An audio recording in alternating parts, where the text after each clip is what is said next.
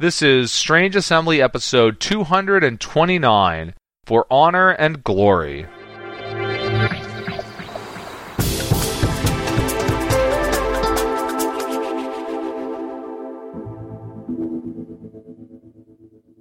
I'm Chris Stevenson, and here with me today is Mike Cook. Hey. And this is Strange Assembly, your tabletop gaming and Legend of the Five Rings podcast. You can find us on the web at strangeassembly.com or check out and subscribe to the podcast on the Apple Podcast app or the Google Play Music Store.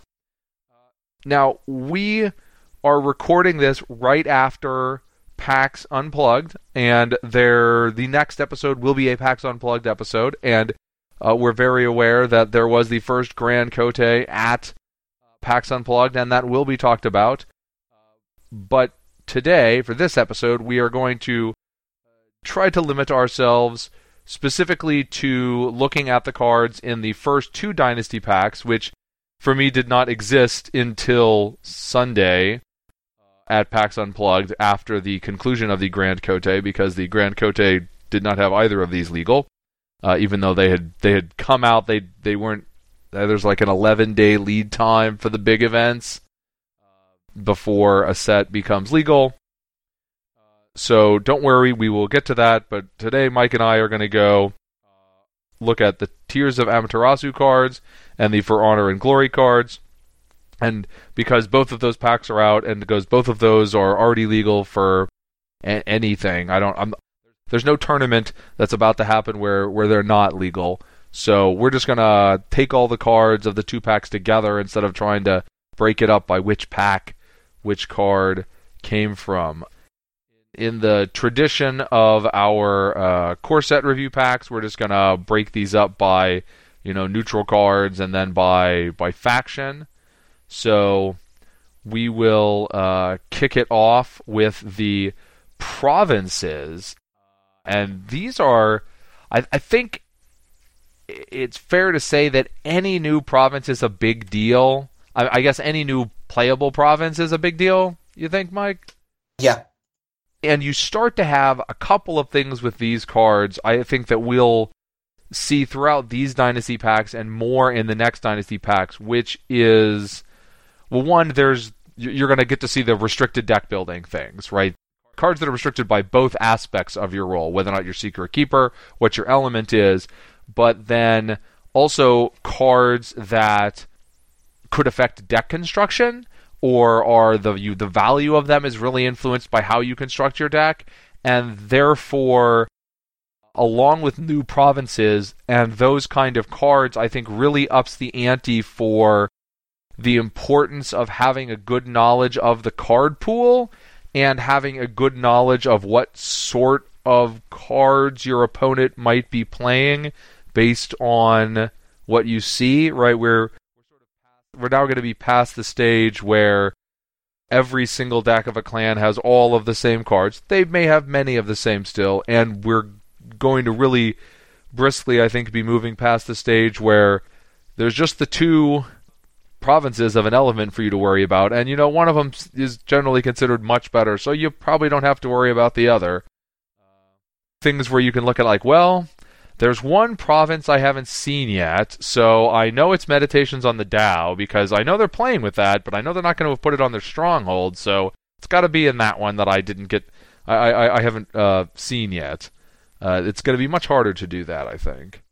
Well, out of the first two packs, Earth is now the only one that doesn't have three possible ones. Three possible provinces, which I'm sure will change by pack 3. Yeah, Earth is the only one that doesn't have 3. Of course, when you're looking at a particular opponent, that opponent may still only have the 2 options. Yes, there's a third neutral fire province, but if your opponent is not in a keeper role, then it doesn't matter. Right? If he is in a keeper role, the Blood of Onotongu is seeker role only. Yes, sorry, I can't read apparently. I mean, the card's literally sitting here in front of me. Yeah. So yes, so Blood of Onotongu is seeker only. So this, I think, exemplifies both of the things I was talking about, right? It's seeker only, so it's restricted, so there's a deck building restriction, but also right? The ability is during conflicts at this province, each player cannot spend fate from his or her fate pool. So that's both players. Now, attackers, I think, are much more likely to be using fate, right? You don't get a lot of playing conflict characters on defense. You get some, but it seems to be more exciting to do on the attack. You send one person in, and they have to decide whether or not to block your two, and then you're like, oh, well, okay, Adept of Shadows will come in as well. But if you are just building a random deck, do you want to go with Blood of Onondaga, or do you really want to sit down and look at your cards and be like, what do I want to play on defense? For example, I'm using a Dragon Splash with Mirumoto's Fury. Blood of Onondaga kills my splash card now. I would think that running something like that, a defensive card that costs fate, would make you want to not play a Blood of Onondaga, but or do you think it's a potent enough way to shut down attackers that you'd be willing to risk that anyway? Well, I think as a fire, it probably has the best chance of all of these provinces of getting in, because fire's probably the weakest slot overall. This ability, if you had this ability with a 4-province strength, I would very seriously consider running this. Having it have this ability with 3 strength, I don't think this ability is good enough to just give it only that much strength. I don't know, I guess I just don't get it. I don't think I would really run this very frequently. I'm unenthusiastic about it, despite the fact that I get to run 2 fire provinces. Although I'm certainly not going to take Restoration of Balance out for it, because, man, my opinion of Restoration of Balance just keeps going up. Right. And you're already restricted to Seeker, which means there's a good chance you don't even get to really consider this. Crane, Dragon, and Scorpion are right now and for the next year are the 3 clans who can run this. And Scorpion is already playing with Adept of Shadows, and I know, like I said, okay, Fate gets spent, conflict characters are more about attack overall, I think, but part of the point of Adept of Shadows is that you could play it all over the place, and you'd shut down your own adepts here, as well as, things like calling in favors. Gosh, you shut off Noble Sacrifice, you shut off I Can Swim, you shut off calling in favors. There's a lot of cards that you shut off by playing this province on the defense. I personally at least want to really look at what my deck is doing, and is this something where I really want to? Because some things like Noble Sacrifice, there's a reasonable chance you'll have an opportunity to play that outside of that particular conflict anyway. Sure. But there are other things that are only in there. So the other side, sort of is Tears of Amaterasu, which is the keeper-only shrine. So, Amaterasu and Onondaga, those are both shrines. And that's the sun and the moon, for those not steeped in the lore of L5R. And Tears of Amaterasu has what seems to me like a really neat ability, but the Void slot is the powerhouse. Right. And also it's a one only, so this is a pretty decent ability, but for it being once only versus for that Void slot, I don't know that this makes the cut. Yeah, especially since you only might get to use it once, and then it doesn't even have the deterrent effect of attacking again. It's one that does not super scare your opponent, and at the same time doesn't stop them from, it doesn't super scare them the first time, and it doesn't stop them from attacking again. You do have the possibility of getting handed 3 fate or something, but it's usually going to be 1, maybe 2. I'd rather have Shameful Display or Pilgrimage, I think, than this. Yeah. And then we have Frostbitten Crossing. This is our first element-restricted province, not by the element of your role. Obviously, they all have their own elements. And don't like this one. I feel like it says ha ha ha dragon. Well, guess what? I'm Crane and we're Air, so this is very likely going into my deck. Yeah. Because everybody is playing, if nothing else, the free attachments, and this is not when it's revealed. It's just during a conflict in this province. Choose somebody, discard each attachment on that character. The only thing about this is like, right, they don't know when they're attacking into it, and you typically are not going to load, you're not going to load up attachments on a character before you go in. There's just no reason to. So this will mostly be more of a preventative measure rather than actually getting all that many attachments, but that's fine. Like, that's all it really needs to do. A lot of times that's probably going to be worth a card or a void, which is a card or a fate, which is basically what it's competing against. And it does have the possibility of just nuking something. Yeah, like often attachments are put on in the battle, but if you have, as the dragon may do from time to time, you have somebody with 2 attachments swinging in, that's right there a big nuke. Yeah. And in that situation, against me, you have because the defender will get the first action, you can knock them off before the player would get the chance to use the stronghold ability to increase it by 2. And it actually knocks off the attachment, so Ancestral's not going to trigger. Correct. It's really good. And so you're literally the only ones who have the option to use this right now. Yep. Right? Because there is no Keeper of Air. There's just the Seeker of Air. So this is a Crane-only card, effectively. I think we run this in Clan Province. Yeah. I would run this too, at least. I mean, maybe testing won't bear it out. I mean, I know I'm a little bit biased here because I'm like the attachment faction. But, I mean, even if this gets one card, that's still, like, really big. Especially if it's something they had to pay for. Yeah. Of course, I don't think that's going to happen, but, I mean, really what this is probably going to do, and so this makes it a little bit, it's either going to deter them from playing, or they're going to be on their second turn with somebody who attacked previously, and they attached something to it previously, will attack into this, and then we'll lose whatever they attach to it. And so then the final province, which is not restricted in any way beyond the usual element, it's a water province, is Riot in the Streets, 4 strength.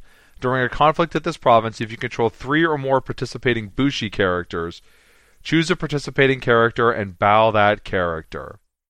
I don't know, does Lion really want to run this? Because, they seem like the only people who... Maybe Unicorn? I don't think... That's just too high of a price. Yeah, so Lion are the clan that would want to run all Bushi. You could look at this and be like, okay, so this is a Lion clan province, at least right now. I mean, even the Crab, I think, have enough different stuff in there that they usually don't end up with that. But you also have to be defending with 3 guys. Yeah.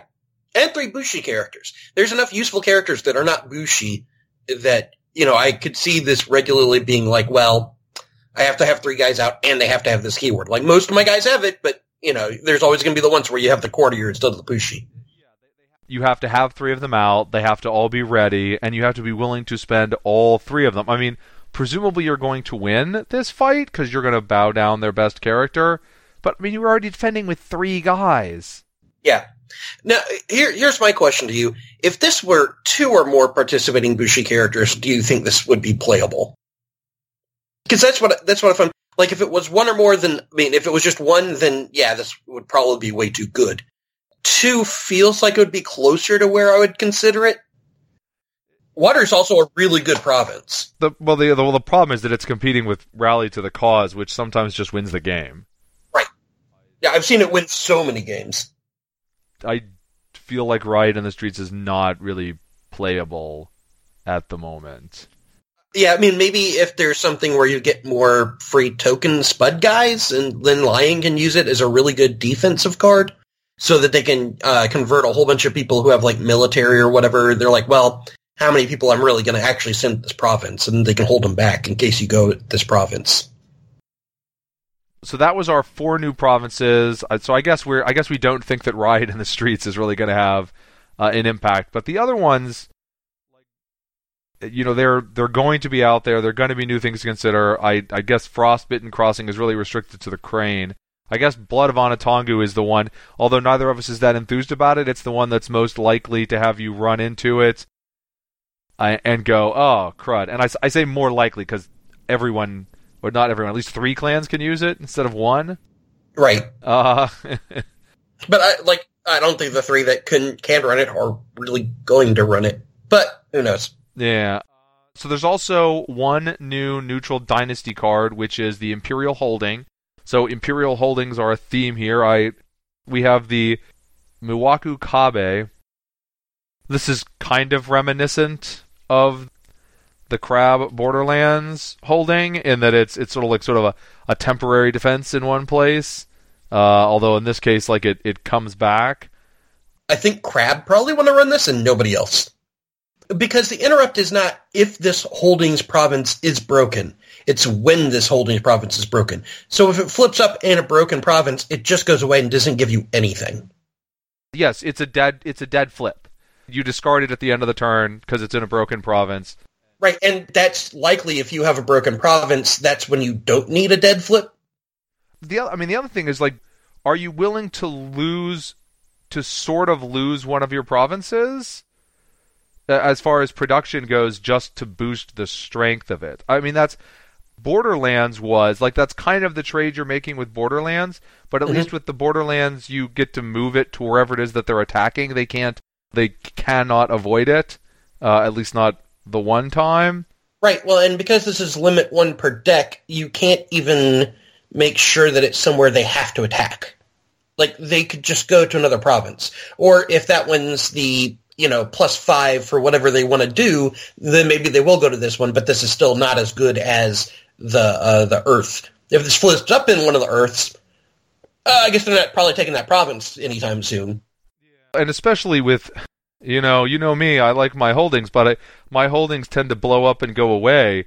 If you're playing a deck like Crab that has lots of holdings in it, when you lock this up with a holding, and you've only got 3, that increases the chance you get one of those nightmare flops where you've got 3 holdings. Well, and like I said in a previous episode, I've really turned around on holdings as well, especially because I realized how many people is good to run out of your conflict deck. And so then that really helps to alleviate the pressure on all of your flips needing to be, actually have 3 guys at least, probably.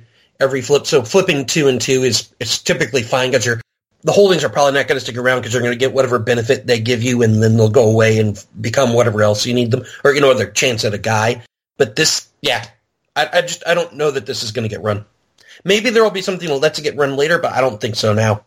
Yeah, that would be my initial inclination with my total lack of playing with these cards because I've been doing the core set environment for PAX Unplugged. Yep. So that's the only Dynasty neutral card. Then we've got Goblin Sneak as the... I'm sorry, no. Let me do these in the official Fantasy Flight order of the cheapest things first. So Policy Debate, because it costs 0. 0 cost conflict card. Hey, it's a political duel. Yes. I mean, I'm going to like it. If anyone is going to play a political duel, you would think Crane, although I'm pretty sure that just anyone can play a political duel if they want. Do you have people who have lots of politics in your deck? Yeah, just, a couple. I mean, I don't know. I still, even with this and the Dueling Blade, which we'll get to later, I don't think this is enough yet to really even include this in my deck, but I could see this being potentially a piece of it. It's like the Investigator, right? You're trading a resource. The Investigator trades a fate. This is trading a card to get whatever your opponent's most relevant card is out of their hand right now. Right. Well, you're probably trading a card in some honor, although maybe not. I mean, you actually get to choose... Well, at least a card. I mean... Right. You're going to bully pick on somebody. Or I guess you could be like, oh, here, take any card from my hand. Here's my hand. Give me, 3 or 4 honor, or whatever your bid is, because I'm just going to bid 1. How well that works is more significant for the I'm trying to make a dueling honor deck or sort of something. Right now, there isn't much cause for having a dueling deck. I mean, we've got a little bit more, I think, right? I think we get a second card that references, like, that it matters that you're a duelist. But for the most part, it's really just... two, but it doesn't... Yeah, anyways. No, did we get... I thought there already was one and we were getting a second one, or... Well, the Seal of the Crane gives you duelist. Oh, well, but it doesn't care if you have it, it just gives it to you. Correct. The biggest draws on this are, I would think, and this is appropriate, I guess, for a political card, right? Crane and Scorpion have clan champions that right out of the gate can rock this card. Yes, and cheating a little bit just from the things that have been in the official previews, we're each getting a new, unique, big person that is also going to rock this card. Yeah, what, 5 politics each? Yeah. Yeah, so, yeah, I mean, 5 is a lot. 6 is enough that, I mean, there's almost no one you can't bully down at that point if you're willing to lose a little honor, and there's there's a healthy chunk of people that you can bully down even if you're not willing to lose honor. Right. Well, I mean, I was going to say, there's a couple things there, right? Number one, this doesn't have to be during a particular conflict type. Number two, you don't have to be attacking or defending. Number three, you get to choose the targets. So you can just have a 1/3 that's defending a military or whatever, and they're probably going to have somebody who has like a 1 or a 0, and you're just going to be able to win that duel for like 1. Yeah. 2-0. You're probably going to do 2. If you're up by 3 and you bid 3, you're guaranteed to win. Now, you're probably going to lose honor at that point because they're probably picking 1, but right. You can bid a 2 and then you'll probably lose 1 and they'll win, and that's enough. Even if they go to the 5, then there's a tie and you're like, wow, I just got 3 honor and you lost 3 for this card. That's fantastic. Yep. You're ecstatic Win-win. with that result. Yes. So then moving up to 1 cost neutral, we have Finger of Jade, 0/0, but you can blow up the Finger of Jade to cancel the effects of a card that targets the attached character. So this is relatively weak negation.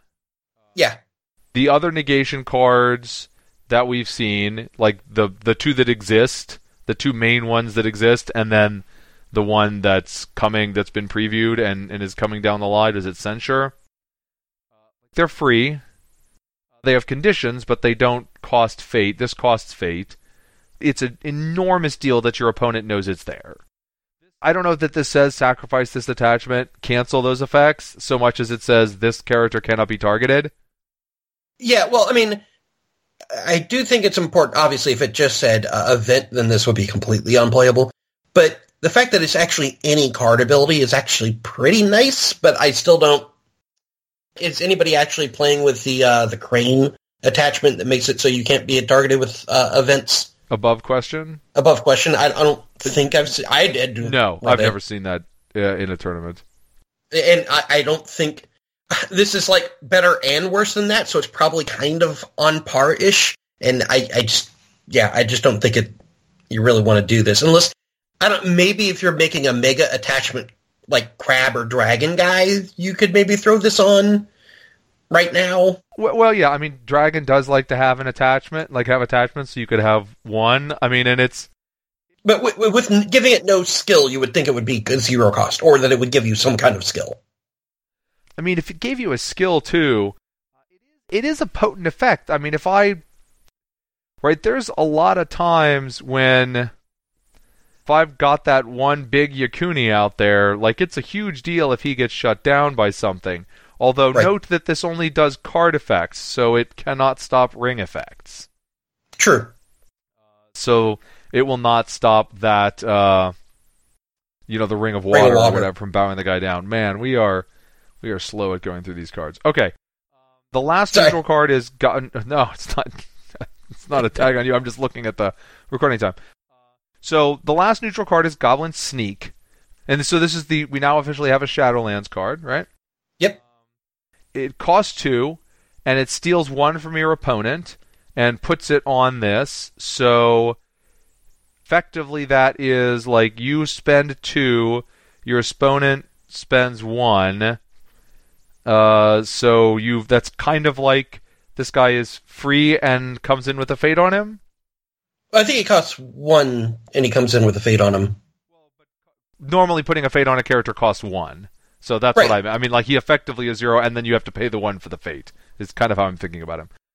Oh, I see what you're saying. Yeah, well, I mean, yeah, half one does than the other. Yeah. It's the same thing. I mean, you net pay 1, and you get this guy for a couple of turns. I mean, of course, which is probably no one would want that. But, like, right. The fact that you could bring in it as a conflict, and, like, they save that 1 fate that they need, and you're like, you know what? Let me take that 1 fate that you saved for the conflict phase away from you. Going from 1 fate to no fate in the conflict phase is enormous. Yeah. It is. I still don't know how to evaluate this character, to be honest, though, because it's still, like, you're really not getting much for what you're doing. Like, really, if you're doing this, you're really just doing it to get the fate out of their pool. Yeah, I mean, if you just got the fate out of your pool, it would not be right. I mean, you would never. I don't think you'd ever play with a card that said, like, cost 2, your opponent loses a fate. Oh, right, but if this was cost 1, your opponent loses a fate. I don't think you play that either, because that's a card for a fate. A card, like, in a fate for a fate. That is always a disadvantaged trade in raw terms, but the fact that you get to choose when you play it, I mean, it's kind of, and this isn't, I know this is a bit of an extreme example, but it's kind of like Crab, right? It's like Way of the Crab. Well, I play a card and I lose a character and you lose a character, so it's always just a card disadvantage for me. Now, there's no such thing as a fate that's 1 fate and a fate that's 5 fate or something that for economy purposes, but there could be leveraged situations where I have 3 fate and I know I don't have any particular need for the 3 fate and you've got 1, and me losing 1 is much less of a deal than you losing 1. Yeah. Now this is 2, you have to have 2 set aside. Presumably you don't want to drain your own self down a fate. So I think it's got some potential, but it's not enormous. You still got to get the leverage situation to really get your bang out of it. And, you know, it's not something you want to be drawing multiples of. Well, I think this guy works really... Here's my thing with him, is, at least for games that I play, I do accumulate fate until the end of the game a lot of times. Like, I'll just end up with 1 or 2 left over every round, you know, and it kind of builds up a little bit. So I feel like if I was facing somebody who was playing this, I would really not want to see him, like, the first turn, maybe 2, but also you're having to leave 2 fate up to play this guy. And typically you don't want to leave that down, because he's not really going to defend a province, I don't think. I guess he could if you throw a fan on him or a bonsai and then he takes a province, but, you know. He's just, providing a little extra oomph as far as his attack go. It is not the same as I pay 3 and drop my 3 skill covert character. Ha ha ha! Right. Well, I mean, even at this cost, right? Shadow of Adept is a 2/2. You can bounce back into your hand. You're playing him because you think you can leverage the Fate Steal. That's right. No, absolutely. I mean, that's it. Yeah. So then we have Crab. The Crab are sitting here in a keeper role, so they're sort of short a card. But their first card is Kurata District, which I think is an autoplay. I know that this is worse than Calling in Favors in that they have to give me the fate, but God, I hate this ability looking at it. Somehow in my mind when I read this the first time, I thought that was like at this province. No, it's not during a battle. It's not during a conflict. It's not at this province. It's just, I attach something, and I'll take that. Unlike like Calling in Favors, you're perfectly happy to say play that and just take their 2 strength thing. Like, okay, I'll take your fine katana, 4/4 swing, that works. That's worth a fate. This, you're probably going to be less enthusiastic because now it's a 2 fate swing. Right. But I think that there are still enough non-zero attachments. I would definitely play with this and try it. Yes. Giving an opponent 1 fate is pretty gigantic, but the fact that you can do it from anywhere, I don't know, it feels like it would be neutral sum. Maybe it's actually a positive sum, though. Like, I feel like I would that fate would be. Well, but they do have to have multiple ways in their hand to actually do something with that fate, right? Like, hopefully you're buying something that actually costs them something. Yes, you can even do cutesy things like your Phoenix opponent pacifies your Hida Kasada. You Kurata District the pacifism, you get to attach it to an eligible character you control. Oh, I attach it to this 0/0 scout that I have here, and then I throw him in the fire. Right. That's true. Pretty sure you're going to be excited about that steal. Oh, yeah, absolutely. No doubt about that. But, yeah, so, I mean, my inclination would be to slot this in and keep it in until it doesn't bear its weight. I mean, you only get one of them, so it's not like you're going to have a whole bunch of them showing up. Now, I don't know how long it stays in play. I mean, because partially while it's sitting there, it also just says your opponent may not play attachments. But it's also like, please attack this district. You need to attack this district. Then we have Staunch Hida. So 2-cost Dynasty, 2 military skill, great defensive ability after, and this is a Dynasty, so we're a Dynasty character here, so you can't surprise your opponent with it. But it's like the Crab Clan province. You win the conflict as the defender, you get the ring effect, including the magic words as if you were the attacking player. Yeah. That seems pretty solid. Yeah, it seems pretty decent. The stats are obviously less than ideal for this, and she cannot use this ability on political, which I think is something that has to be considered, but I would still probably run her as like a 2 of. Because she's going to be good against most decks. You do have to succeed at the defense, so if she had a 0, obviously that would be better, unless she got into a policy debate. But but you're going to have a much harder time. But there's one of the interesting things is, like, if you're attacking and you're losing, and you know you're not going to be able to break, you could spend resources to try to claim the ring, but you're right, you have to think about it, because, well, it's either I get the ring or nothing. But you throw in something like the Staunch Hida, you've really denied your opponent that. It's a powerful ability on the Stronghold, and it's a powerful ability on her. I mean, I think there's a good cause for why she does not have good stats. You mean to the go province? with this ability. Yeah. Sorry, what did I? You said Stronghold. Oh, yes, the province, not the Stronghold. Yes. But at the same point, you already have the holding. I mean, you already have the province. You already have the province. How many times do you need this effect? I mean, I guess the answer is like as many times as you could get it. But I think she's good. I'm just a little hesitant to say like she's great or anything. Like I said, I'd probably put her in as like a 1 or 2 of, because her ability really only needs to happen like once. Well, these stack, right? I mean, if you defend with her at the clan province and you win, you get it twice. Yeah. Because this doesn't say resolve the ring effect instead of the attacking player. It just says resolve the ring effect as if you were the attacker. Heck, if you defend and win with 2 of her... 2 of them, you get 3 of them. If you had 2 of them and at the province, I mean, that's pretty improbable. Yes. Just 2 of them would be nice enough, but... Well, is it, though? Because there's a good chance they're going for your Stronghold. And that's probably where that province is.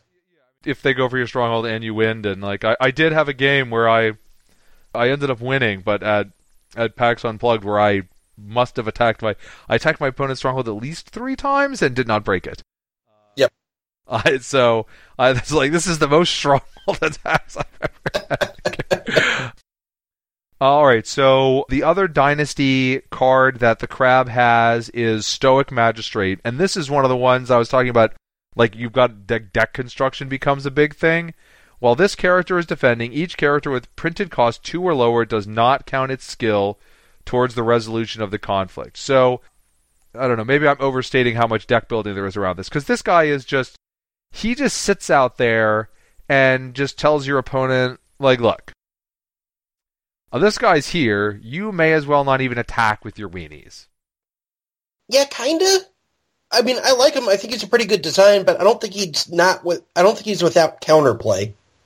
Because, like, if I send my 1 cost weenie or my 1 2 cost weenie at your province, do you defend with your 3 cost guy?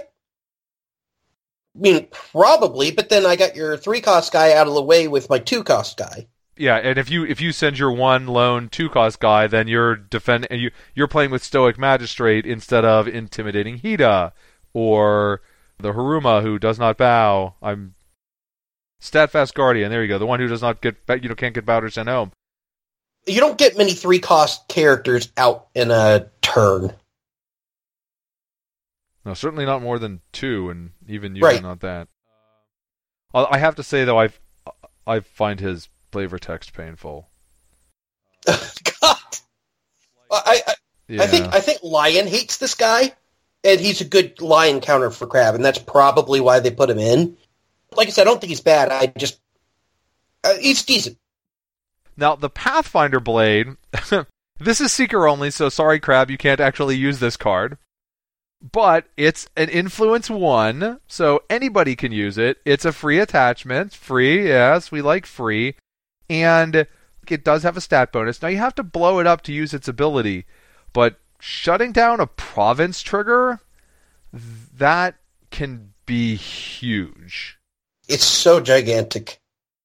Pathfinder Blade just like, I laugh at you, Shameful Display. Now you're just easy. Yes, Shameful Display, sure. But no, it's, oh, hey, look, I'm going to go attack the Dragon Stronghold, and I get to keep these 5 cards. Yes, right.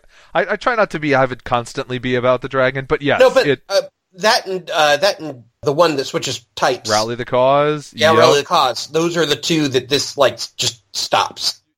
Yeah, you'll be happy to have your 0-cost card shut those down.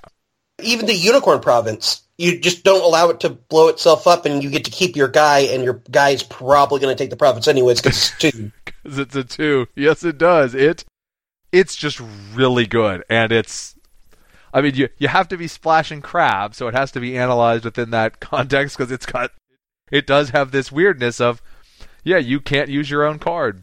Even with an Influence of 1, this is a pretty good, I take a couple levies, I take 3 copies of this and something else.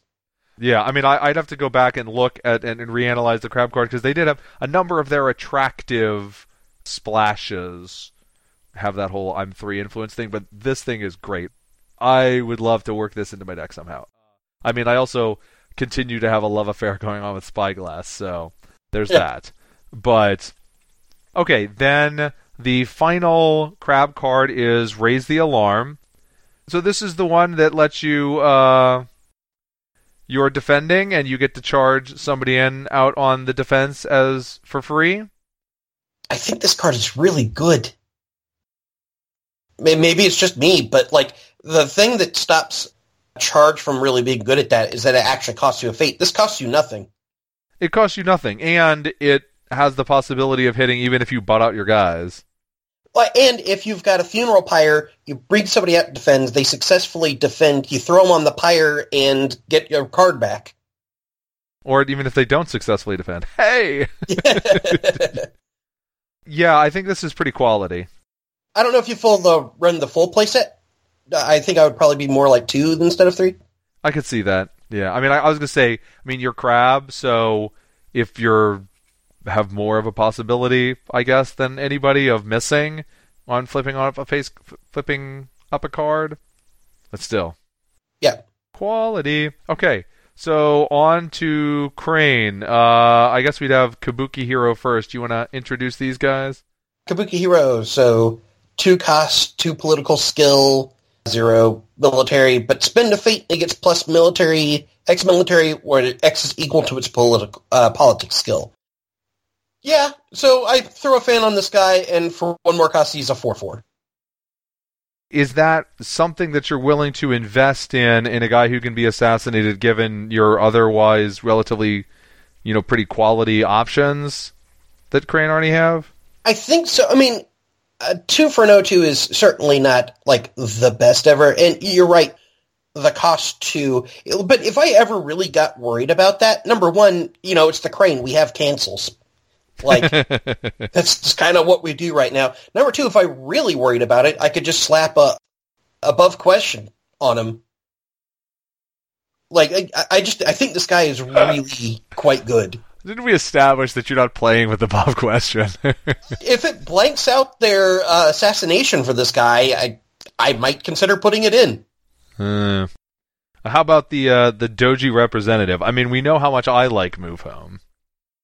So Doji representative, cost 3 for a 1/3, 2 glory. During conflict, move this character home. Yeah. I mean, yes. I don't know, though, because cost 3 is a lot. This is a very good ability, being able to say, oh, nope, this is not going well. I'm going to move home. And the glory, too, means he becomes a very potent attacker if you can get him honored, which is, your Crane. Sure.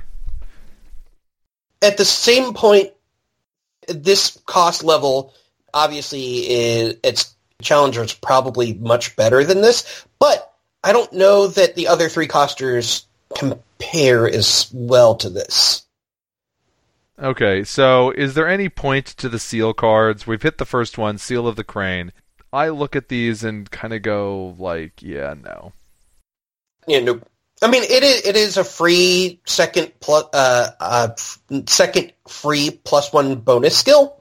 I don't think that's enough to do it, though. And maybe if you care about the duelist trait, maybe if you care about Crane Clan symbol, I mean, it lets you play your way of. But then this has to be on a conflict character. Oh, well, I guess you could put it on a neutral character. Neutral dynasty. I don't think any of these do enough. No. I mean, with the Phoenix one, gives you Scholar. Yeah. Woo!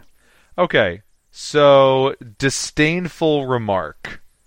Keeper role only, so you cannot play it. Yeah, I'm super happy about that. By meaning not happy. So this is courtier specific, so Scorpion would be the natural place to go, except they're also Seeker. So who else will run enough courtiers to use this? I mean, most clans, if not every clan, can. Maybe Phoenix or Phoenix Keepers? The Phoenix are the keepers of water, the Crabs are the keepers of earth, Lion are keepers of fire, and Unicorn are keepers of void. So those are the 4 that can use it. But, I mean, this is, a lot of the times, this is going to be, I defend with a courtier, I play this, you cannot break. Right. On the other hand, it does not help you win the conflict. No. So there are definitely stronger... there already exist stronger cards for the one fate that can hopefully just be you win. It can help your opponent who's built up that big hand for that stronghold deck, and I get +8. Yep. So I don't know, but the fact that it's in... Right, you're playing in a clan with a lower courtier count, and I don't know if... And you have to be, doing Crane as your splash, and this has to be what you're choosing. It is a low cost, at least, for that. And you have extra because you're a keeper. Yeah, you have extra, and it's a 1. But still, I don't think your Crab are playing enough courtiers by default to justify it. Maybe if they get a whole bunch of Yasuki.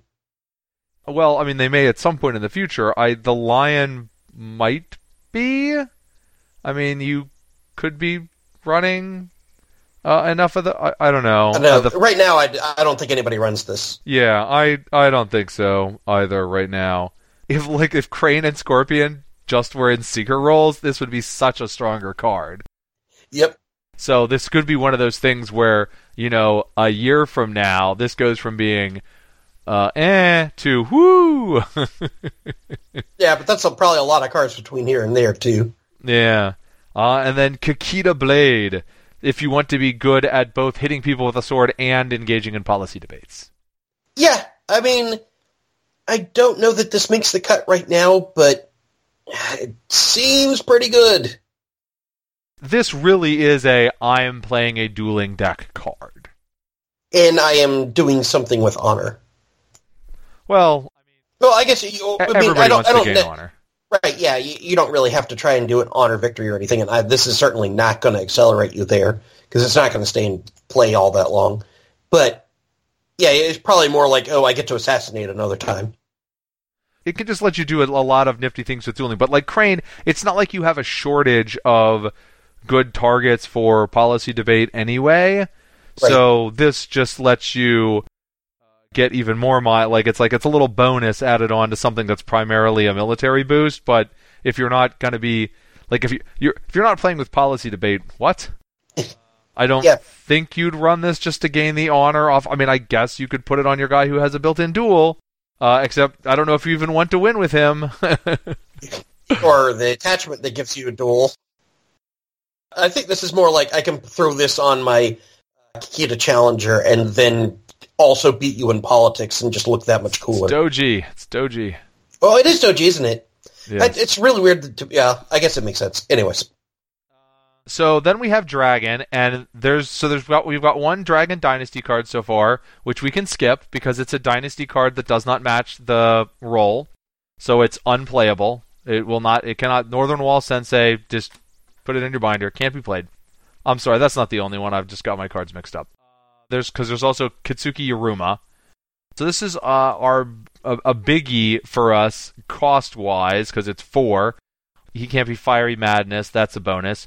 So primarily a political character, 2/4 for 4, and when he enters play, you get to flip an unbroken province face down, the presumed purpose of which being to then force your opponent to trigger the when revealed ability again. Yeah.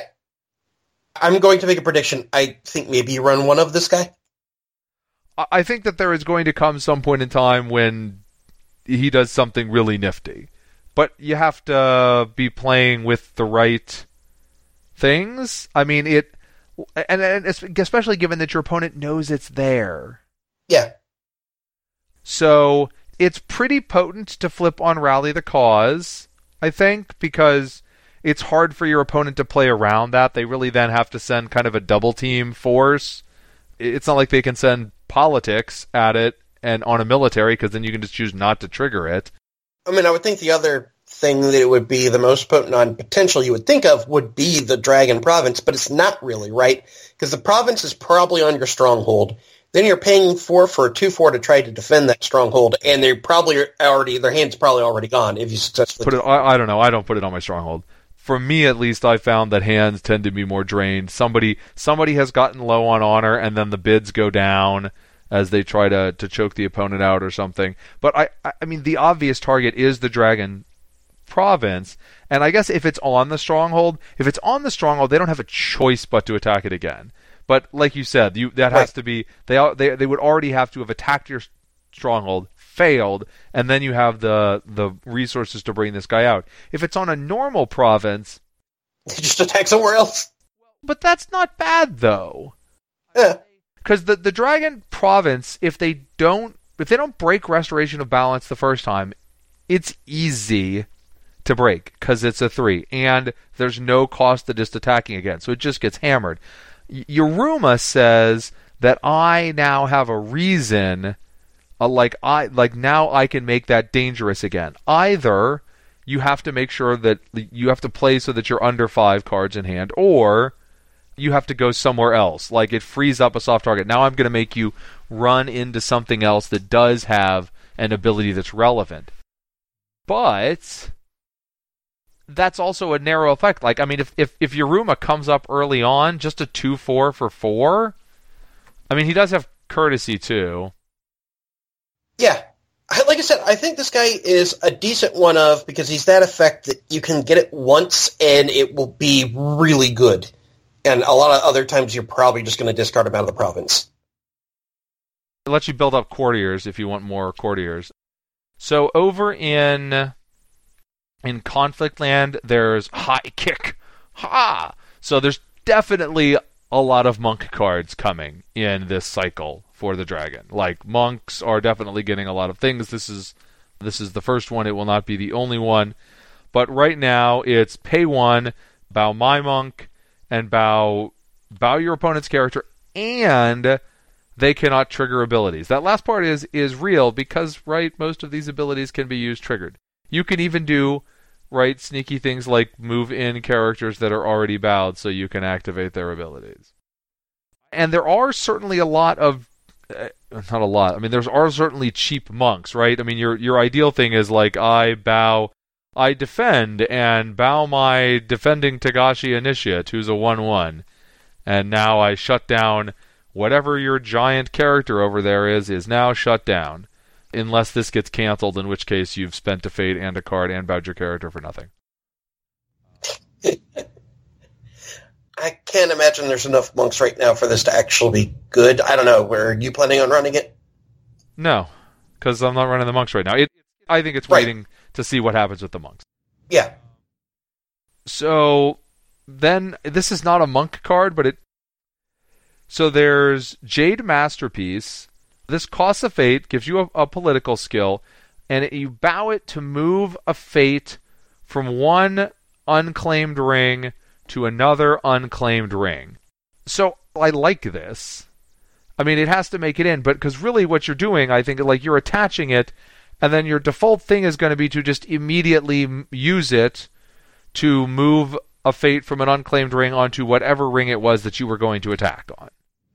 Or you make them choose, hey, you either get water or you get a fate. I imagine that's going to be the second use, not the first use. Yeah.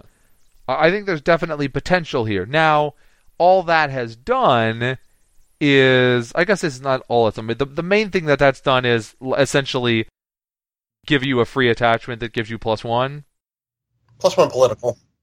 Because you've spent a fate, and then you get the fate back that you grab off the ring. Now, the reason why that's not all it does, now that fate is not there for your opponent to grab, you are hopefully going to play this on a character who already has a fate on them, so you'll be able to use it to move more than once. So it's not really a high impact. The fact that you, like on an immediate basis, all you're doing is getting back the fate that you just spent, lessens its impact. Yeah. So, Lion, we have our other Imperial District card for a clan. Political conflicts cannot be declared against this province. I hate this card so much. I don't think I have words for how much I hate. No, it's a decent card. It's fine. It's 1 per deck.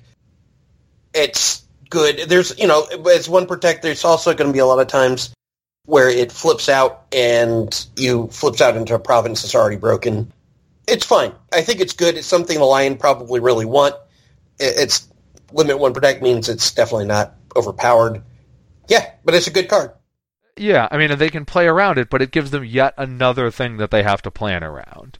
Right. You can't be like, oh, well, there's the Meditations of the Tao there, and so fine now that my Hataru is down to no fate, I can finally break this. Oh. Well, and as much as like the Crane and the Scorpion do mostly emphasize political, it's not like they can't do a military challenge, but even then, it's +1 strength against it. Crane and Scorpion do military challenges all the time. Both clans have plenty of military. Right.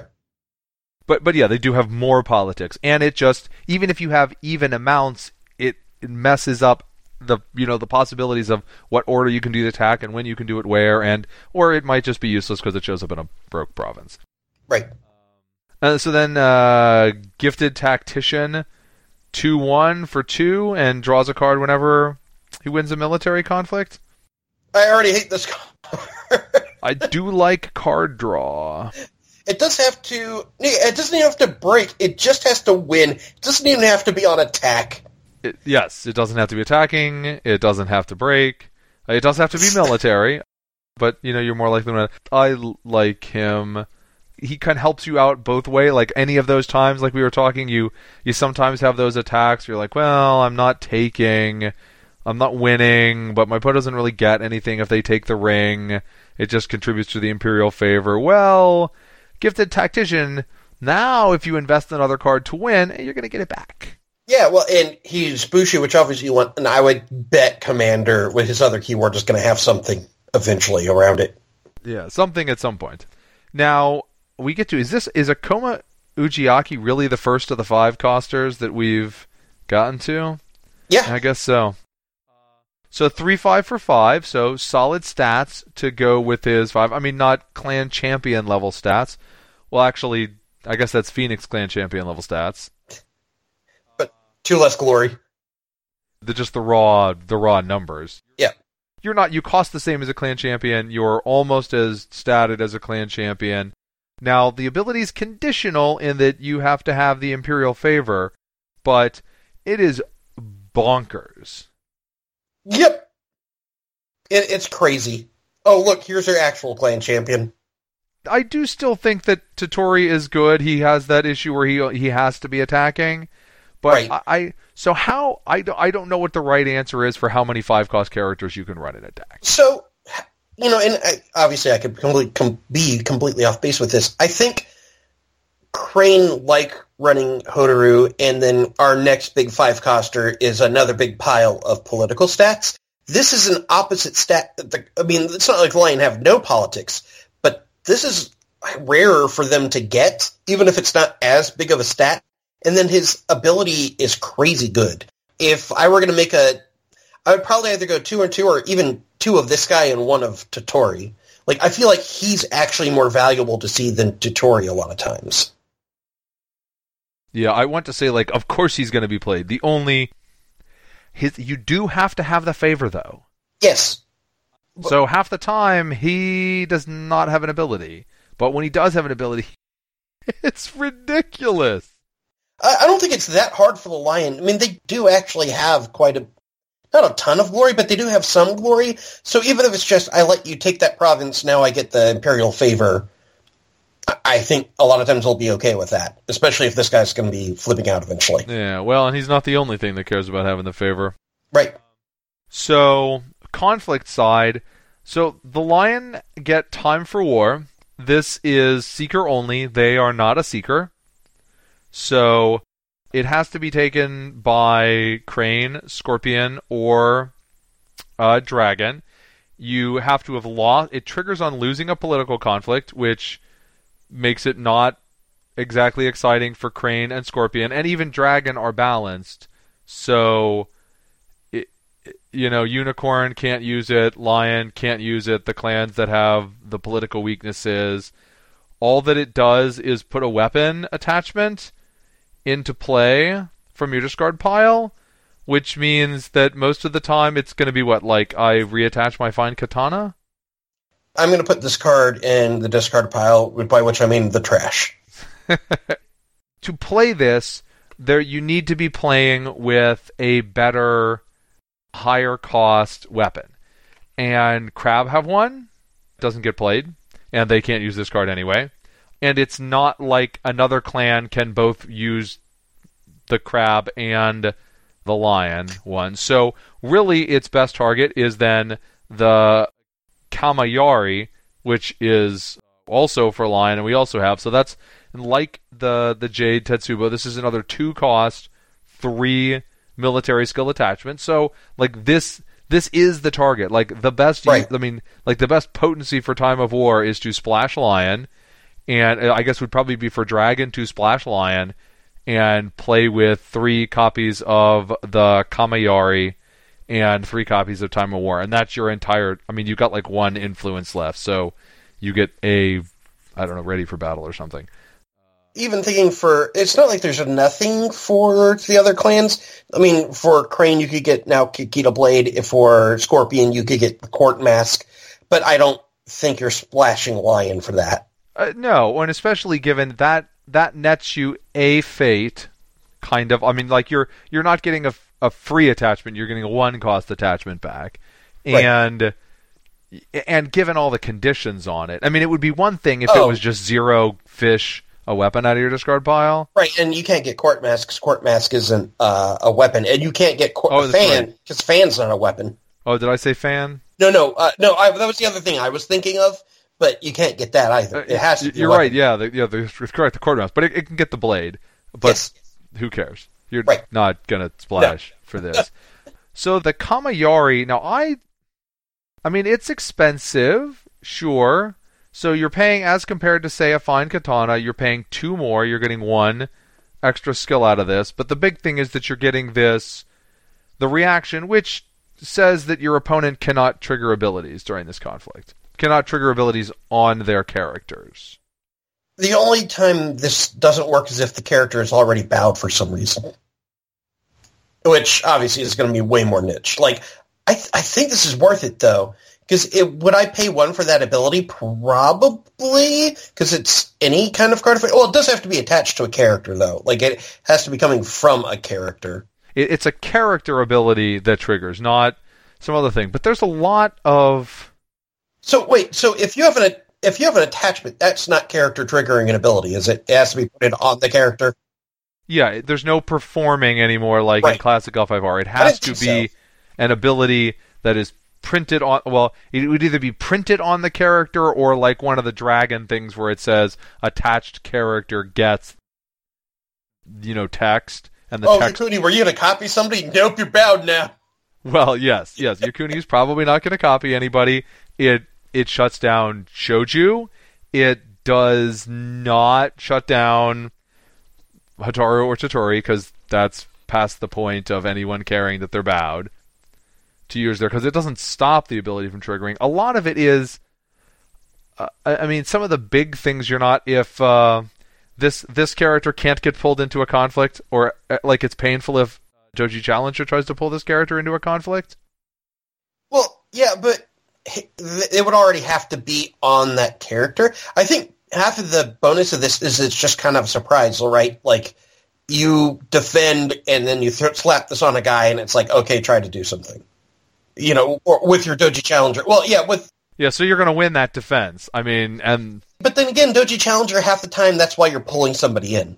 Well, yes, but you pull somebody in with the Doji Challenger, and then the Doji Challenger would immediately get bowed. Right. But a lot of times, like, or at least for how I play with Doji Challenger, I don't think that's necessarily the best. Like, my thought experiment is not really the best, because I already have to have a dude. No one slapping another 2-cost guy on it. Now, I get a challenger, gets to move somebody in before she gets bowed down. Sure, you win that defense, but, like, I've just taken out probably a lot of your cost of guys. Yeah, but it's potent. There can be just a lot of little people that it shuts down. Yeah. And note that this character, your character with the Kamayari, has to be participating. The thing that you bow down does not. So if they have a character at home who uses an ability, you get to bow them too. Yeah, does that matter for anything? Sure, that character can't, like, can't attack back or something. Right, no, you're right, yeah, because so they can't have Yakuni at home trigger his ability, but they can just wait for in between.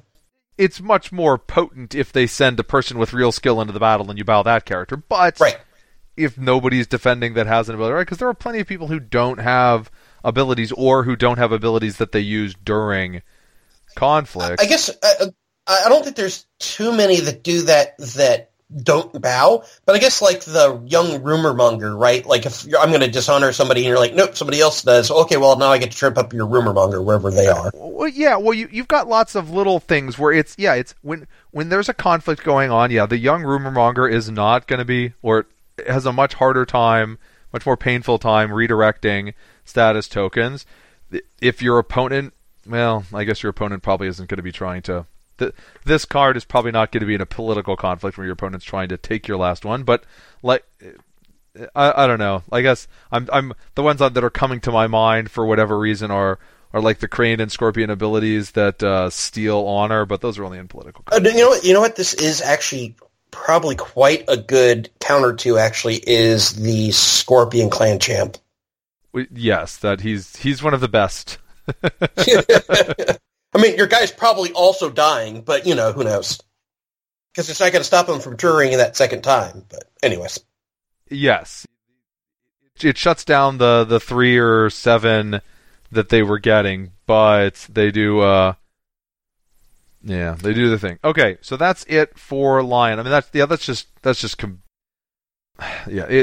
just you just got to overcome the 2-cost thing, and the fact that your Crab opponent can steal it, and your Scorpion opponent can steal it, and anybody can let it go, and all of that stuff. Yep. So the Phoenix get the Magnificent Lighthouse. It lights the way to them being broken. This card just seems bonkers to me. It's not even limited to 1. It is not limited to 1. I mean, it lets you filter the top of your opponent's deck. Well, yeah, and it mills them, which can actually be relevant in this game. I'm less concerned about that, but I mean, it is. It's a thing. I mean, half the reason why I really have never had a problem running Perfect Gift is there's always a bad card in 3 to 4 cards, or like a less than ideal card in 3 to 4 cards, and especially if I can knock out. Okay, you're just not going to get to see your assassination.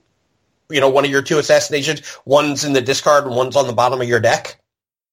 I think it's solid, especially since again, right? Oh, Chris loves attached. Chris loves holdings. I don't think it's as good as the holding they already have.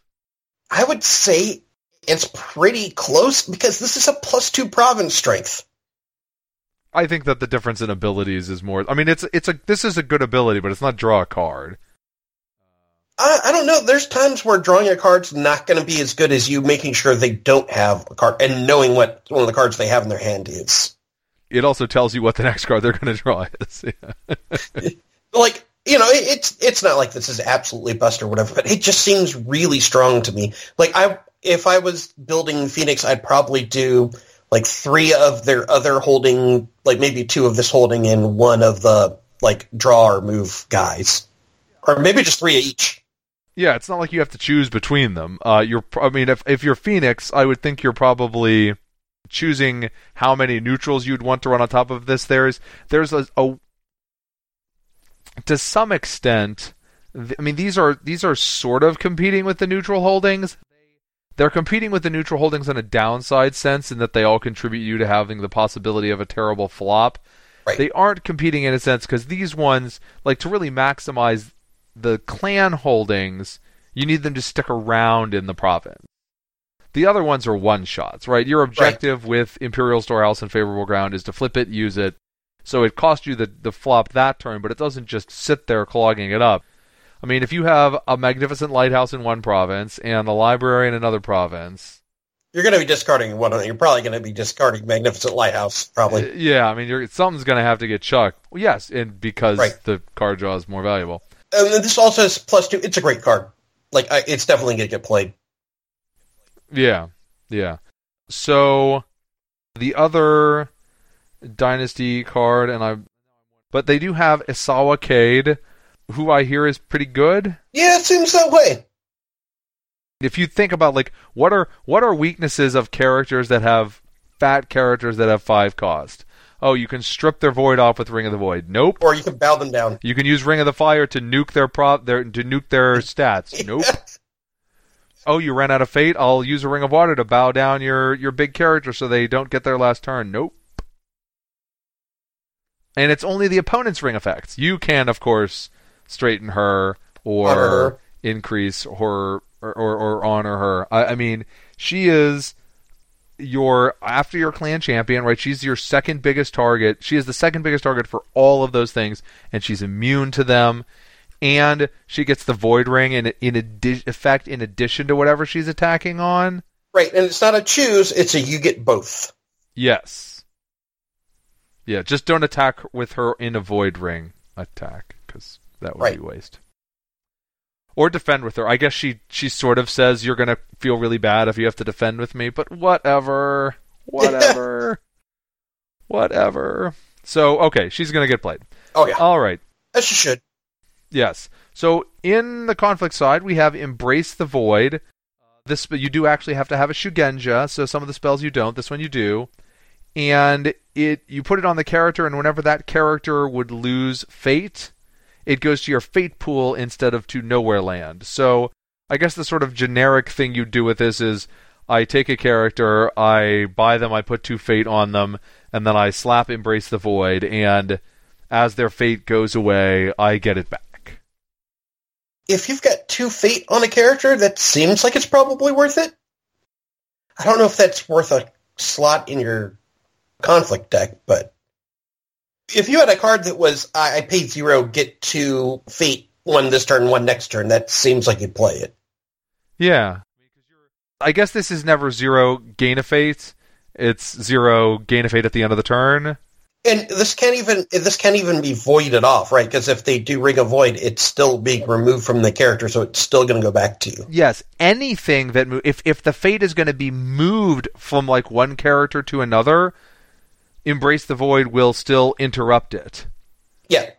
And pull it back to your full. I mean, I guess the downside on Ring of the Void, the negative on the Ring of the Void interaction is that because it's an interrupt, if you put that character, put 2 Fate on them, put Embrace the Void, your opponent strips one of them off with Ring of the Void. With Ring of the Void, you can't Embrace the Void the second one, right. So you would only net the one off of it. So the Ring of the Void would still accomplish something, but I think this is going to get played. There's the cutesiness with the dragon character who can potentially add Fate onto himself and thus provide a perpetual source for Embrace the Void. But I have assembled Exodia, and now I lose. Yeah, well, especially since it eats up, playing with a playset of these would eat up 6 influence, and you have to make sure you have enough Shugenja in your deck to run it. That's another limitation. I mean, especially since even if you're like, I'm bothering to run Shugenja, you're still competing with Cloud the Mind. But I think it's a solid play, I put it on my character with 2 Fate. Yep. We have Harmonize, which, oh my gosh, they can actually use their card. This is not one of the conflict cards that has to go out. This card seems bad. It has too many restrictions at a cost. So yeah, it only works on defense. It costs something. I think what you're aiming for, I guess, is I have a 3-cost character. You have a 3-cost character that you have an attachment and played a bonsai on. Or you move your character home who's already bowed. Right. I guess that's true. The weakness of it is that, well, both of the characters just went home, and so your opponent, if your opponent's character is that much better than yours, then they're still going to be available to attack, but it does clear out temporary bonuses, and, I mean, it also just shuts down your opponent's attack. To some extent, it's like one. And there are going to be situations where since it just moves them home, your opponent attacks with one character, you defend with one character, you pay, you have one. Cancel the battle. Done. Yeah, no, and now you get to attack and they have to defend with their character a lot of times. Everybody's characters are still there. It's not like everybody bowed and went home, and of course, if it's the last conflict of the turn, that it is just shut everything down. So. It has restrictions, but it also has a lot of potency to it. I mean, you at some point have to figure out how much Fate you can afford, but I guess Embrace the Void could help with that. Well, and I guess I kind of dismissed this initially, but I guess cost is not going to fluctuate, which is a problem with a lot of the other move home, is the stuff that you're going to target fluctuates. So a lot of times there's a timing window that causes an issue, and if your guys equal out, right? Like your big guy is there with their big guy, and then they slap an attachment, you pass, slap an attachment, and they're now taking profits, now I harmonize. That seems pretty good. Yeah, it's got some real possibility, and the fact that you have to have a character there is a cost, but in some ways, the fact that your character goes home is not a cost. Right. It's a bonus. Because you're defending, we're likely talking about a situation where each of you just has the one character. So by moving your character home, what you're doing is saving them from getting bowed. Well, I mean, the second best ability after Harpoon is probably self-move home. Yeah, I mean, it would be more powerful if you got to choose, because you may want to hang, it makes it not effective, not super effective for, I wanted to hang out and keep on fighting, but... Well, you can't do something like, they have a Kakita Challenger, they pull your other guy in, then they send their guy home with the holding. You can't then... They have no target for you to then use this to send your own guy home. Which is an outside case, but, it does need a target. It does need an attacking target. Also in the one-cost conflict slot is Shrine Maiden. So the Shrine Maiden, presumably you're just playing her as I pay 1... I take my reaction, I fade out, and I'm not going to pay Fate to keep her around. And so your dream scenario with the Shrine Maiden is that you play her and draw 3 spells and laugh all the way to the bank. Yeah, I think the real ideal is probably draw 2. Yeah. if you're playing Phoenix, you potentially could be running 21 spells. I'm not saying you're actually running 21 spells, but it could be half of your deck. So if you're running that kind of spell load, you're going to average 1.5 cards off of it. It's going to be pretty uncommon that you miss entirely. Right. Now, do you run all of those? You're running Against the Waves, definitely. You have Against the Waves, Cloud the Mind, Display of Power, Embrace the Void, Grasp of Earth, Know the World, and Supernatural Storm. And what Know the World is the only one that I look at and be like, really? Well, I Grasp the Earth is a little to me as well, but it's playable. Whereas I Know the World is... Not that there isn't anything for it to do, but it's I'm not enthused with it. So, if you were guaranteed to draw one, if she just said draw a card, that seems pretty decent. I think it depends on how many cards you'd want to see. It depends on how tight your deck is. If it's like, hey, I really want to help go through and see like combo pieces, yeah, then absolutely that would be something you'd play.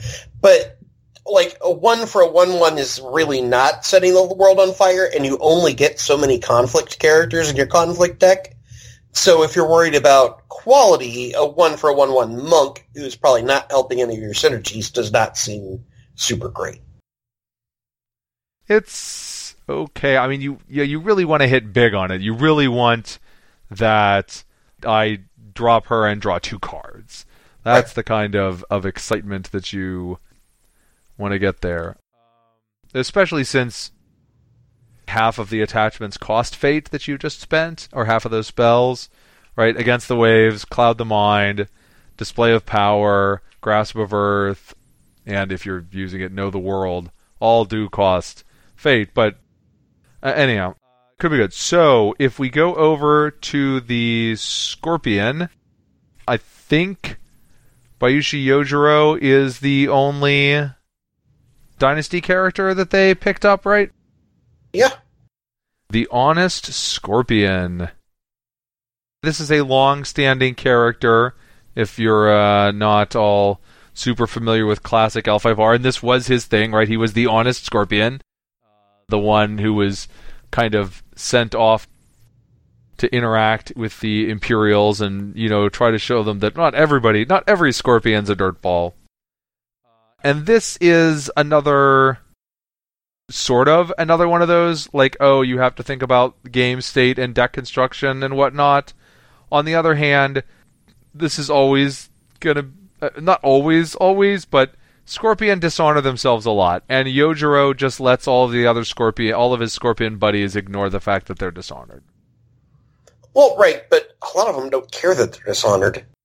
I know, but now they truly don't care. Also, when they're fighting with him, none of them care. But he also gets to ignore all of that nonsense Ukraine are doing. Like, oh, I'm sorry, Hitaru, you're not a 6/9. Yeah. He's got decent stats for his cost. Like, he does have the 3. 3/1 is a little under on the lower end, but not by a lot for a 3-cost character. The 2 glory is pretty funny. I guess if somebody throws Cloud the Mind on him. Yeah, I mean, he has 2 glory. If you honor him or dishonor him, it does not matter. At least in a conflict. Right. I mean, if they're hanging off somewhere. On the other hand, I don't know if that's lighting the world on fire. I think you really have to think about him in terms of, like, what is the ability for me to ignore status tokens? And he's not a courtier, so it's not like you can Forged Edict and, throw the dishonor token on him and just have him charge into conflicts and not care. But you can have him pull an attachment off of somebody. He can call in favors. It is amazing how many favors I still owe to the Scorpion. Every single time, there's guys like, wait a minute, you owe us a favor. Really? Do I? But I think that there's real solid there. I mean, his biggest drawback is that the Scorpion have such a potent personality lineup right now, or character lineup. He's got to compete with a lot. I feel like he's mostly a counter to people who honor themselves. I don't know. I feel like that doesn't make him playable. No. Because that's not enough. I mean, he's got to be at least, he has to be solid enough even when your opponent isn't Crane. Okay, so for this, do I want this guy, or for the same cost and same stat line, do I want somebody who has covert? The covert character is stronger, but, I mean, they're not even in the same deck. Right, true. But, yeah, the same cost. They are the same cost, and the covert character is better. Because covert is really good. Yeah. So, speaking of Scorpion conflict characters... Oh, no, wait. First we have to say they have a seal, I don't care. Yeah. So then the Scorpion conflict characters... Meek Informant. This character does so little and yet so very much. It really does. There are a lot of games where looking at your opponent's hand is kind of a trivial ability. Like, you can have cards that just be like, your opponent has to play with their hand face up, and they're irrelevant. But like, just like with Kitsuki Investigator, I mean, obviously you're paying that fate because you get to strip a card, but it can be very strong to be able to look at your opponent's hand and be like, they have one thing that they could use to mess me up in this conflict or in my next conflict, and this is what it is. Right? They've got a grip full of stuff that only works in political, or they've got a grip full of stuff that costs fate and they don't have any left. And it lets me know that, they actually have assassinations in hand, so I need to not bring in my 2-cost guys for, a couple turns, or they have a cancel, so I need to wait to play my assassination, try and bait it out with something else, maybe. With that said, it's also a card and a fate to basically do just that. Just look at your opponent's hand. Yep. And those are real costs. Is it weird that if this was a -- Glory 1, I'd like this a lot better? Because then you could play it, get to see their hand, and have somebody to help you take the Imperial Favor. I honestly think that would be a better use of this character. That's funny. I don't know. Or even a 0-1. Although I think, like I said, I think she could probably just be a -- 1 and I'd be good. I guess it wouldn't really make sense for some ninja spy to have one glory, but still. Well, this is literally a peasant. I mean, yeah, flavor-wise, this character really should not have glory. So finally, for the Scorpion, we have Smoke and Mirrors. Pay 1, move all your ninja home. Or not, I guess not move all of your ninja home. Move a chosen portion of your ninja home. Some, all, whatever. So I like move home, but this costs fate. It should have cost 0. If this cost 0, I could see... Even then... Well, there's probably some danger somewhere in there with, like, I attack with 2 shinobi to break your province. Your choices are either let me have it or defend, and I just suck them all back home. Right. Oh, what was it? What was it? Knife in the Darkness that was always the pain in the butt with the shinobis in the old game? Yeah, but it's so hard to compare. No, it is. Some things, but I mean, it's still kind of a similar thing, right? It lets you overcommit and then bring back your home. But I don't know, like, the good shinobi characters, a lot... Well, I guess the one already bounces anyways. And they don't have a ton of shinobis right now. No. I feel like this... For this to have oomph, you have to be really yanking multiple people back, and I just don't think that's workable right now for them. No. On a consistent basis for Shinobi. Okay, so Unicorn. Unicorn finally get a holding the Windswept Yurt. I think this one's pretty good. Yeah. It's the sort of the false symmetry. Like it's always going to be. It's only going to be deployed at a time when it benefits me. Well, I will. Yes. Well, and I also think that. Right. I think most of the time. Well, actually, so I think this is one of the first Unicorn cards that's actually better when you're not going first. Well, because, right, they're going to have their 2 conflicts done, and then you can pop this, get 2 fate, put a person into play, and then attack your second attack. Yeah, well, you could even use it during Dynasty. Oh, true. If your opponent is going first, right, they buy a character, you buy a character, they buy a character. Like, they might be done at that point. They're going to be pass and get the extra fate. So you buy your second character. They pass. They get their extra fate. You pop the Yurt. they get the fate, but you get to use the fate knowing that you're like going to be able to bring out another dynasty buy, and you even get to and it refills the province. This is the first. I think this is the first holding we've seen that refills the province when you use it. Oh yeah, I completely forgot it did that. Think how big a deal it is just adding 2 more honor onto your side when you're playing against Scorpion or Crab or somebody else who's draining you down like that. It also opens up the possibility, however improbable, of massive honor swings to try to honor Rocket. I mean, it is theoretically possible to like go Windswept Yurt into Windswept Yurt into Windswept Yurt, and if you combine that with the card that hasn't come out yet that doubles your honor gain, I mean, hey, poof, it's theoretically possible that you just gained 14 in a turn. That's the most ridiculous scenario that will never happen, but if some sort of honor deck comes together for the Unicorn, the fact that you're gaining 2 honor may be far more important than the fact that your opponent is gaining 2 honor. Yeah. I mean, again, it's your ability to control when it does its thing. Yeah, but I think Fate is obviously what it's going to be used for, unless this is just stopping you from dishonoring out. Well, initially, I'm not saying it will never get used for that ability, but I think initially it's only going to be I Fate. think it depends. I mean, it also gives you the ability to... I mean, even if you're playing against Crab, you're going to use it for honor. If you're playing against Scorpion, you're going to use it for honor.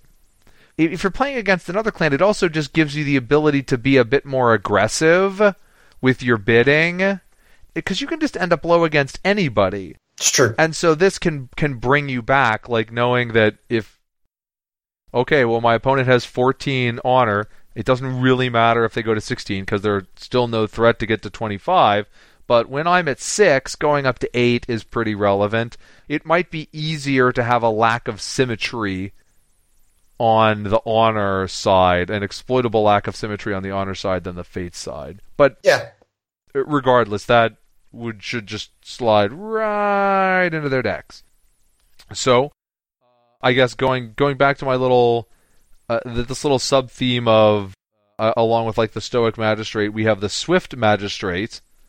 I sense a theme here, not just a mechanical theme, but a thematic theme. So the Stoic Magistrate says cheap characters can't participate. The Swift Magistrate says that characters with fate don't get to add their skills. Yep. And it's only when this character is attacking. And of course, the Swift Magistrate, because its ability only applies to other characters, can hang around with fate on it for a few turns to vex your opponent. But, you know, again, there can be big timing things here. Yes.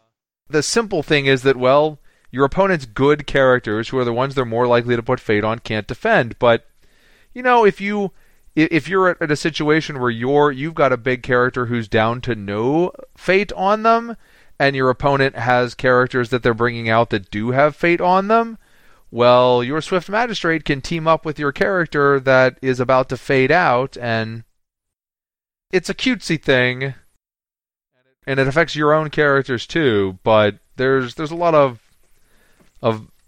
play to mess with there. You know, and I hadn't even think about, like, all of the magistrates do this, right? They all have an effect that affects everybody because they are magistrates. Because even the magistrate in the Corset, the Crane magistrate, the conflict guy, he says nobody gets to get dishonored. Yeah. Steward of Law? Yeah, Steward of Law. Yeah. That's actually kind of cool. I had not noticed that, but that makes a lot of sense. Yeah, no, it is. Yeah, it's cute. Yeah, it's, of course, as with all things, yeah, it's like, well, you play it in a way that that benefits you. Like, for some odd reason, right. Every time the Steward of Law shows up, 3 seconds later, somebody's going, for shame!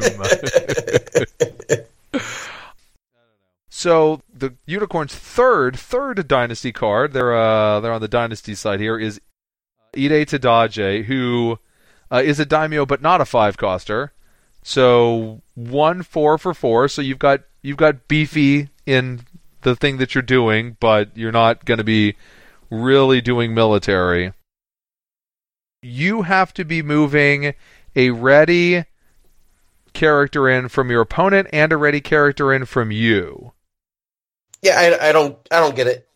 It pulls their character in, sure, but it also forces you to expend another character. You're presumably presumably doing that in a way that advantages you.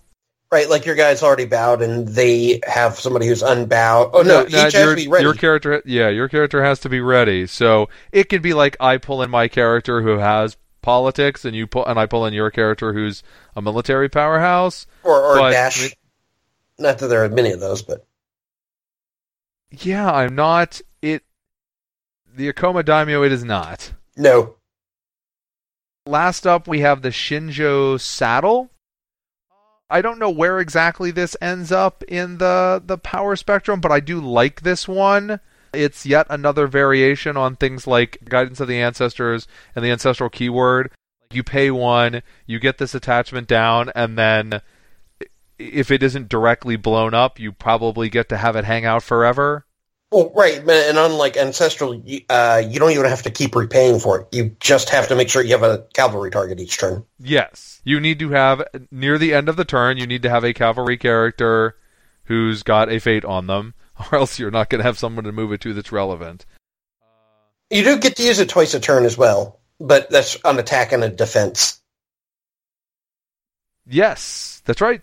You don't have to wait until the end of the turn. You can have it on your character from the old one. I mean, you have to start messing with your timing. Well, first I have to attack with the one that already faded a bit, but that's good because I think that province might be Meditations of the Tao. Right.